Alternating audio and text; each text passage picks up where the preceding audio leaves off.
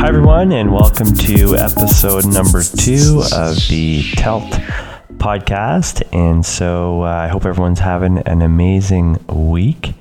And so this week, or in this episode here, I thought I'd talk a bit about chapter number 2, The Innovator's Mindset by George Couros. I hope I'm getting the last name correct there, but a great little book that I'm reading.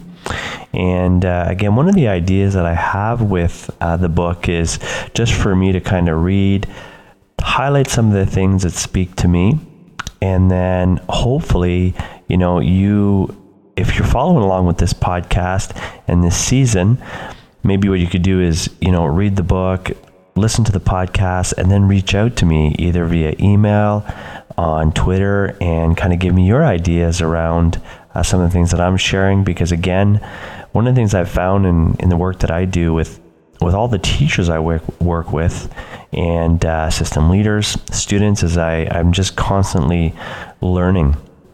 And so again, reach out if you feel like you want to. That'd be great. I'd really like to hear from anyone who's following along.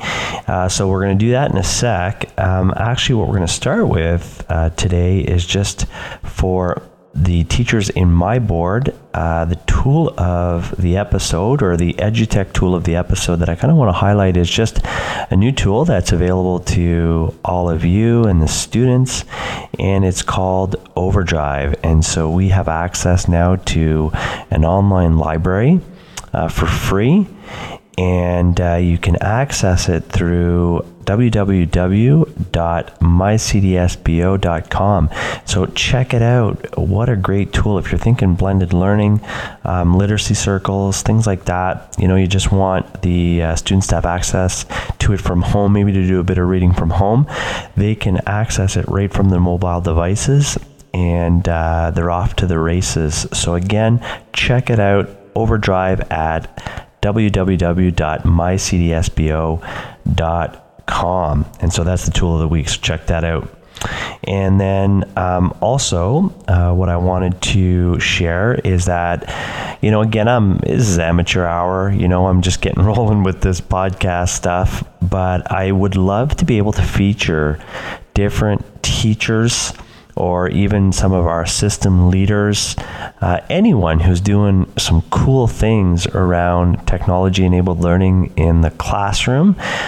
So again, if ever you're interested in sharing your story, how you got started, a bit about the journey, we think of some of the barriers that we encounter and how we overcame them, because again, it's so amazing for other teachers to be able to listen to those stories, see themselves in it, and see that, all of us trying to implement technology in the classroom, we kind of all go through the same things.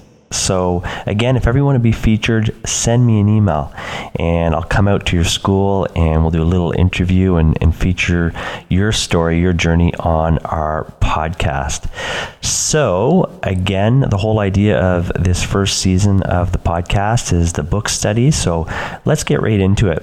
So George, in The Innovator's Mindset, in chapter 2, talks about the innovator's mindset. So here are some of the ideas that resonated with me. One of the first quotes, Carol Dweck, a Stanford psychologist and author of the powerful book Mindset, The New Psychology of Success, encourages educators to introduce students to the concept of growth mindset. She explains that teaching children the difference between a fixed and a growth mindset empowers them. They learn that trying new things, even if they initially fail, stretches and strengthens their minds. And, again, a great little passage in the beginning of the chapter. And it really encompasses not only, what students, I think, what we have to try to work with students to work on their growth mindset, but I really feel even just for us as educators, and I have to constantly remind myself, that when I encounter the barriers, it's like I have to get into the grind. You know what I mean? Like it's gonna be messy a bit. and there's going to be, kind of highs and lows where I think I have it figured out, and then I encounter another barrier, and then I have to work to overcome it. And, as a classroom teacher with technology, having the growth mindset is, I think, probably one of the most important tools in your toolkit when you're thinking about trying new things, because with tech, it's just, there's times where things just won't work. And so we kind of have to work to really kind of remind ourselves, be patient with ourselves. And so the growth mindset, I thought it was it's great that George talks about this, because again, we teach this to our students, but we have to remind ourselves to, to work and strive to develop our own kind of growth mindset. I know I have to all the time. The second big idea is the innovator's mindset can be defined as the belief that the abilities, intelligence, and talents are developed so that they lead to creation of new and better ideas. So again, it's just around the idea of, students not aiming for perfection, but learning more or focusing more on the journey. And that, when we're working at the journey and focused on always improving, new and amazing things come from it. So again, speaks perfectly to technology and the integration of tech for sure. The next quote that kind of spoke to me was, the ability to innovate, to create something new and better, is a skill that organizations worldwide are looking for.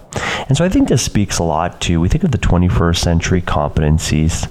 We think of, things that our students are going to need when they go into the workplace. That mindset of innovation, the drive to take information. I think we all know that the students have access to all the information, but really it's them learning to do something special with that information and being able to be a critical thinker and to be able to piece together different ideas to form a new idea. So again, when we think of the work that we're doing in our classroom, it can't always be this, but I think again, just trying to incorporate those little 21st century competencies within the curriculum, within our activities from time to time, is such an important skill set for sure. George also discusses here, let's not kid ourselves. In education, especially the public sector, schools are not overloaded with funding. Innovation in our schools requires a different type of thinking, one that doesn't focus on ideas that are outside of the box, but those that allow us to be innovative despite budgetary constraints. In other words, we need to learn to innovate inside the box. Like Brad, we need to look at the realities of our situations and create something new. And it's crucial that educators see this inside the box innovation modeled by administrators. So, I guess a couple of things here is, we look at some of the work that we've done to, provide the classrooms with blended learning centers. And, one of the things I really want to just encourage everyone is reach out if you want ideas on how to leverage the devices. Again, sometimes it's nice when we have the one-to-one, but when you really look at the 21st century competencies and you look at students, working together and collaborating and working together to problem solve and be creative thinkers together. The use of technology can be so powerful when students are actually, it's not about the device, but about a rich task. And so again, I think that quote speaks to it, that, we almost have to kind of look at the situation we have and try to, optimize the technology and match the task with the technology we have, if that makes sense. So that's a really good point.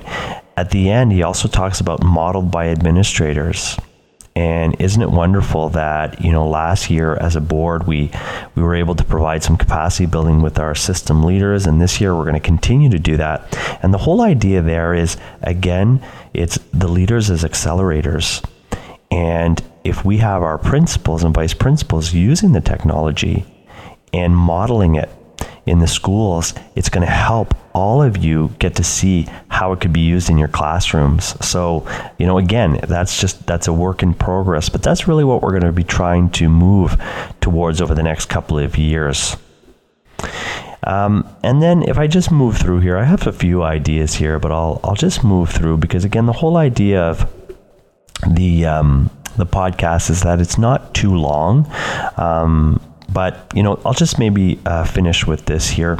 The innovator's mindset starts with empathy for our students. And, again, I think that, sometimes, we get nervous about, students. A great point here is when students, we want to try to leverage BYOD, students bringing their own devices in.